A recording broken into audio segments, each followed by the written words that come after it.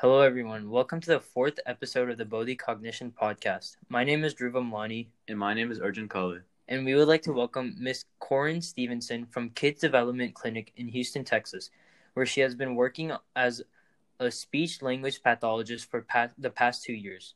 Ms. Stevenson attended Oklahoma State University for 7 years, where she received her bachelor's in communication science and disorders, as well as her master's in speech-language pathology. We appreciate Ms. Stevenson for giving us the opportunity to interview her. Welcome to the Bodhi Cognition Podcast, Ms. Stevenson. How are you doing today? Hi, I'm doing well. How are you guys? We are good. So, first off, can you explain to the listeners what exactly a speech language pathologist does? Yeah, so that's kind of a loaded question, and I think people typically think about speech language pathologists and just think of kind of typical lisps or stutters or kids who can't say some sounds like their R's, but it really is a lot more complex than that. So we work with all ages, birth through geriatrics, with all areas involved in feeding, speech, language, swallowing, memory, cognition, attention, problem solving. So a really wide array of areas. Oh, so it's more than just talking and swallowing disorders, you said? Yeah, so it depends on the setting that you're in. You can work with anything from children with feeding and swallowing disorders. So they might have difficulty chewing their food appropriately, or they might need tube feedings or modified diets, or you can work with children in their early toddler years and preschool years on developing their play skills and their language and interaction skills. Then you get up into the school age and you can work with kids in a variety of things. Fluency, such as stuttering, their voice. So if they have growths on their vocal folds resulting in hoarseness or losing their voice frequently, speech sound errors, so lisps and sound distortions and errors, language abilities, so what they understand and how they express themselves, social skills, so how they interact with others, and then getting into adults, you can work with all sorts of things, brain injuries, strokes, working on regaining the ability to swallow, regaining the ability to communicate with others in their environment, regaining the ability to problem solve and improve their attention and memory. So it really is a very diverse field. So I have a quick question. Mm-hmm. What are most of the patients you see? What type of disorder or issue do they come to you for? And again, that depends on the setting. So at my current setting, I'm in a pediatric outpatient clinic. And so I would say the majority of my caseload is autism. And so I see a lot of children with needing assistance with interaction skills, communication skills. So I also do a lot of nonverbal communication. So working with tablets and high-tech devices that generate speech for children who are nonverbal. So that's my setting, I think, what I see the bulk of. Okay, thank you. So what made you interested into becoming a speech language pathologist? So my mom is a physical therapist, and so I knew I was interested in something healthcare related. And then when I was in high school, I ended up needing to see a speech language pathologist because I had vocal nodules, which are growths on the vocal folds that resulted from just overuse, yelling when I played sports, singing in choir. So I needed to see a speech therapist, and it kind of sparked my interest. So speaking of high school, you attended Seven Lakes High School, right? Yes. So were there any classes there that were helpful towards the career you wanted to pursue? Not particularly. I think the closest related course that I did might have been a psychology course. but otherwise not particularly. I didn't get into classes directly related to speech until college. So basically, it was more of your mom that helped you realize like you want to get into this type of field of helping others. Yeah, that's what sparked it. And so when I went to college, I really didn't know what I wanted to do. I started off as a nutrition major, and I bounced around quite a bit. And so just when I was thinking of different ideas, I kept thinking back to my time with a speech therapist in high school, and I just found it interesting. And talking with my mom, who works as a physical therapist, which we work very closely with physical therapists, occupational therapists, so we have a good sense of what each discipline does. Talking with her, I think, solidified my interest that it would be a good fit for me because I like people, I like talking, so it seemed like a good fit. So did you know anyone in the same field as you, or had the same or like had problems that you knew that in this field could help you? You mean when I was in high school or just growing up? I don't think growing up I particularly knew what a speech therapist was.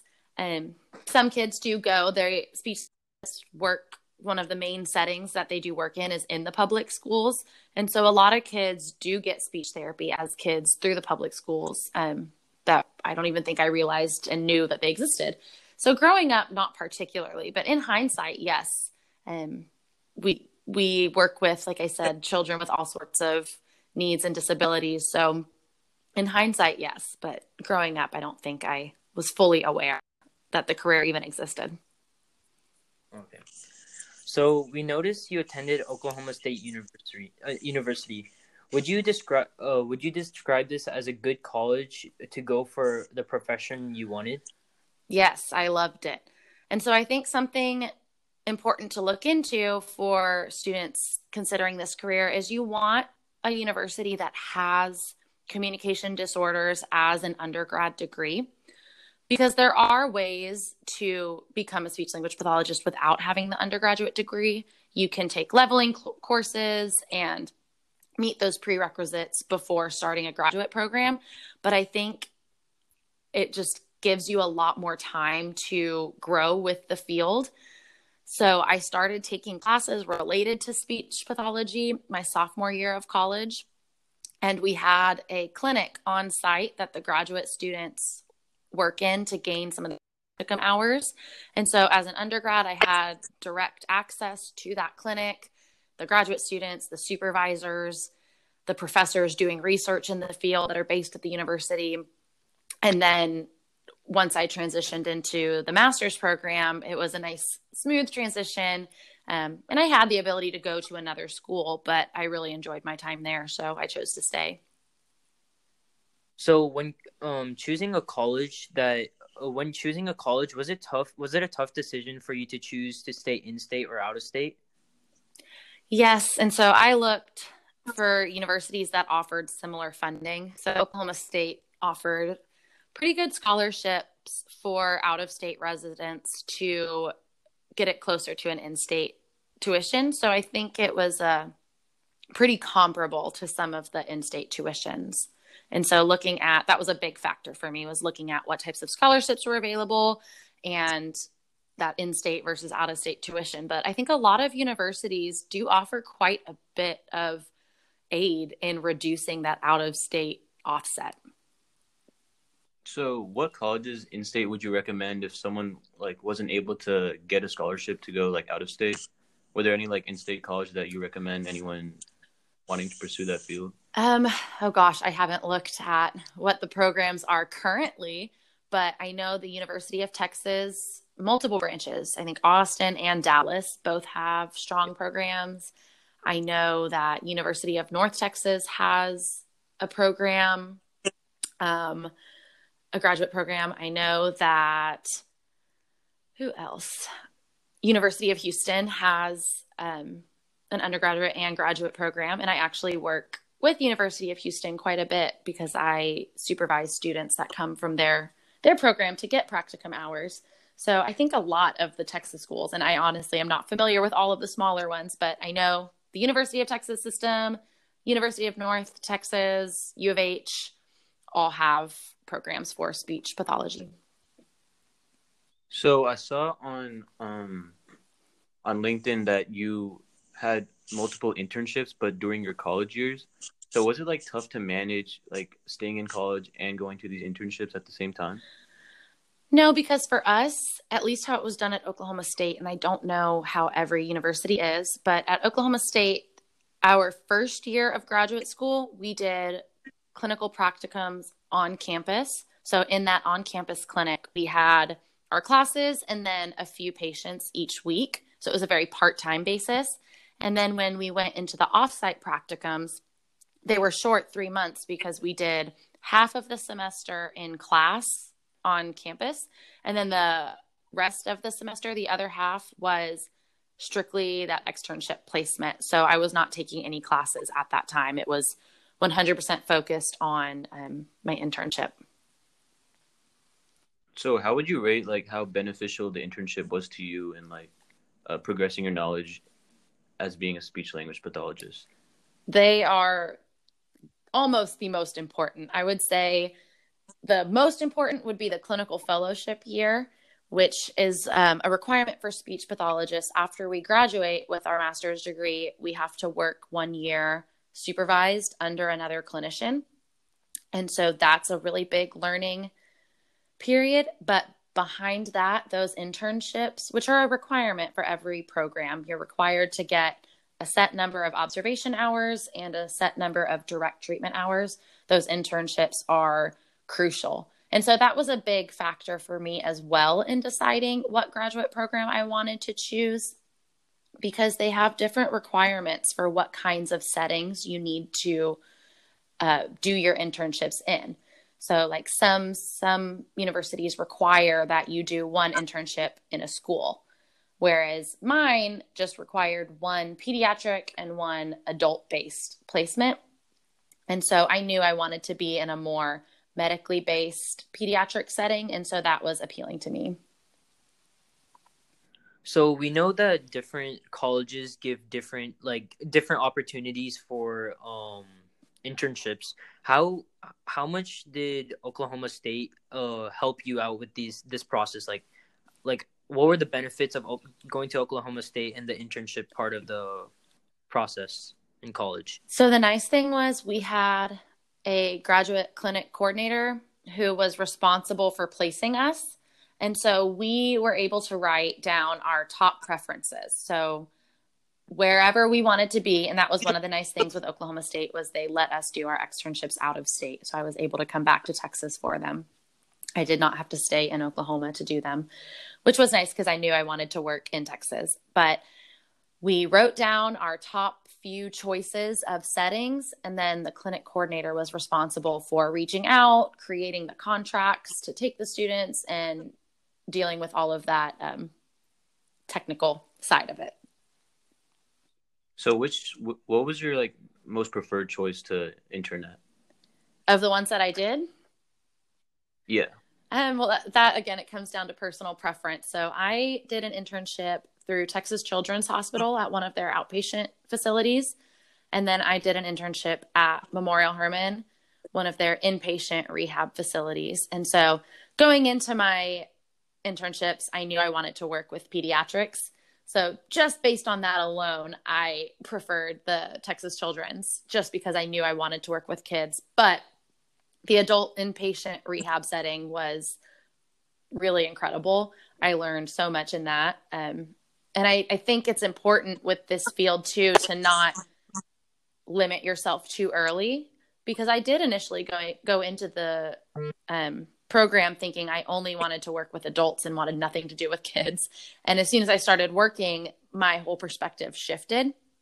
And so I think there's takeaways from both internships, and it's hard to say that I benefited more from one than the other because they were just so different. And I use principles learned and skills learned in both of them. And I work, so my full-time job Monday to Thursday is at Kids Developmental Clinic, like you said. But on Fridays, I am at a private practice which services children and adults. So I'm seeing stroke patients and brain injury patients. And so the skills that I learned at the hospital setting are still benefiting and really crucial for me as well. So we noticed that you interned at 2 different places, obviously, for 3 months each. We were wondering, like, was there a specific reason you switched places after 3 months? Yeah, so that was just the requirement of my program. Like I said, we had a requirement of 2 off-campus externships, and they were a set duration. And that's how it is for most universities. You're given a certain time period to complete your externship at one location, and then you move on to another, because they do want to ensure that you're getting a good insight to the diversity of the field. So you want to see something with children and something with adults, because it is a very, very different type of work. So for people our age, like teenagers, how often do you see speech disorders? Again, it depends on the setting. So at my clinic, with an outpatient pediatric clinic, I see a few, and they're typically autism or developmental disorders. So things that have been ongoing for their lifespan. But we do see, and I have seen teenagers who stutter, and stuttering is a very cyclical disorder. So it comes and goes. And so they need touched up with the fluency strategies that they might have been treated for as a kid, and they need some additional help as they move into new phases of their life. And there are teenagers who end up with brain injuries or something like that, where they come to speech therapy to regain some of the abilities that they might have lost in things like a car accident or a sports injury. So we do see teenagers, but I would say it's not as frequent as we see some of the younger children, at least in my current location of work. I think teenagers, if they have those types of injuries, they go more to the hospitals or things that are more equipped to deal with injuries like that. So how do you go about treating people with stutters? Like, how do you help them progress? Yeah, so stuttering is a fluency disorder. And so they don't really know what causes stuttering or why it happens to some people and not others. There's still a lot of research going on with that. So with older kids and teenagers and even adults, it's teaching different strategies to help compensate for those instances of disfluency, and just learning how to use those strategies. And it's also a lot of just learning to be okay with the stutter and understanding, what the speech anatomy and where the stuttering is occurring. And it's a lot of counseling and being okay with the stuttering. So I'd say that's a big portion of it too. And that's where some of the psychology courses and stuff come in handy that you might take in high school. So it's not just like helping them fix their stutter, but making them like more confident, like, accepting that it's a part of them, becoming more confident, speaking in a variety of situations, not letting their stutter, stop them from doing all the things that they want to do. So how has recently with, of course, the coronavirus, how has that affected like your workplace and like the way you go about helping these kids? It's definitely changed it a lot. We did shut our clinic for a couple months at the height of the coronavirus. So back in March and April, we were closed and doing strictly telehealth, which was a totally different ballgame. I have not had any kind of experience with providing virtual therapy. So it was a steep learning curve for myself and the kids. But it was nice that we were able to continue our therapy sessions as scheduled through the teletherapy sessions. And so those were structured a little bit differently because I wasn't there directly with the kids. So it was a lot more parent-based, which was fun in a lot of instances, but definitely had its own challenges. And then once the clinic did reopen, we are all wearing masks. It's a lot more trying to, we can't play with the kids together anymore. We used to get them in groups and we can't do that anymore.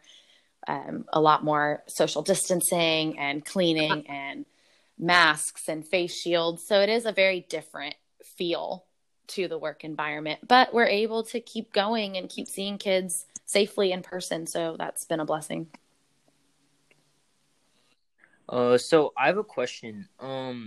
When you have a bilingual like person come for help, how much does this change your training with them? And so that depends a lot on the age of the patient coming in. So like Spanish is the most frequent bilingual kids that we get. And so we do have bilingual therapists at our clinic, and a lot of clinics do have. And so that's really a game changer for us.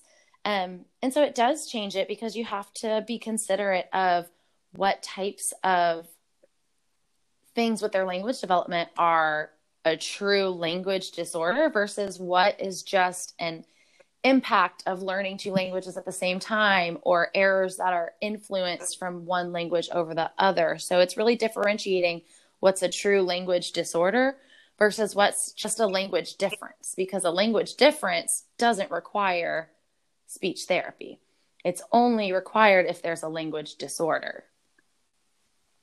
And so it takes work. So what's it need? Sorry. And so I would just say it takes finding a therapist who recognizes what to look for.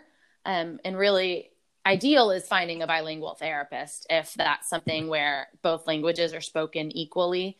Finding a bilingual therapist to help separate those two, or the use of medical interpreters in sessions is another option when a bilingual therapist isn't an option.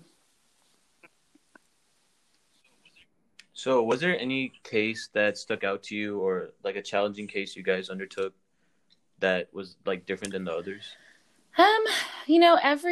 Every case is different. I think there's always those kids or those patients who just kind of stick with you. And so I think looking back to grad school, I did have a few kids who were really, I think, the ones who I attribute to shifting my desire from wanting to work with adults to wanting to work with pediatrics. But it's different for every person. I don't think there's a particular, I can't think of like a particular necessarily like disorder or case that was super different, because they are all unique. But it's just, I think sometimes you just have those connections and those relationships with people that just stick with you. So what do you we know you work with children, so what do you like most about like children instead of, let's say, like, you chose the pathway to help children out, like what do you like more in them when than adults, I guess? I just have fun working with kids. So I like getting involved, playing games and songs and making learning for them fun. And you see improvements so rapidly because they're so young. But I think it just comes down to, I like the type of therapy that is done with kids. I enjoy interacting with them and helping them learn how to play, helping them learn how to interact with other people and learn how to find their voice and communicate. I think that's something that's really been rewarding for me in this past year, as I've done a lot more work with nonverbal children and working with getting them devices that help them communicate. And it's just been a very eye-opening experience to see them find their voices in a really unique way. And it just is, I think it's fun. But I know friends and colleagues who say the same about working with adults. And so it's a different kind of fun working with adults. So it's really hard to put into words why my preference is kids, but I think it's just, I find it fun. It's just something that like comes natural to you. It's in any career, in any field, you just find what's your comfort zone and what feels more natural. And I enjoy working with adults. I enjoy the conversation that I get to have with them. And I enjoy getting to help them regain the abilities that they've lost, because that's the biggest difference with kids and adults. With kids, usually you're working to help them gain new skills that they haven't acquired yet. And with adults, you're helping them regain skills that they've lost, or you're helping them learn ways to compensate for progressive degenerative disorders like dementia and Alzheimer's. So teaching them how to compensate and learn to live with those progressive diagnoses.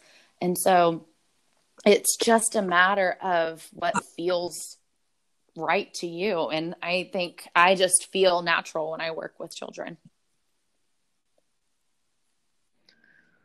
So, okay, so do adults come in more because of injury and injuries? Because you said how children come in more for like, realizing that they have this problem and like helping them gain more confidence and becoming better.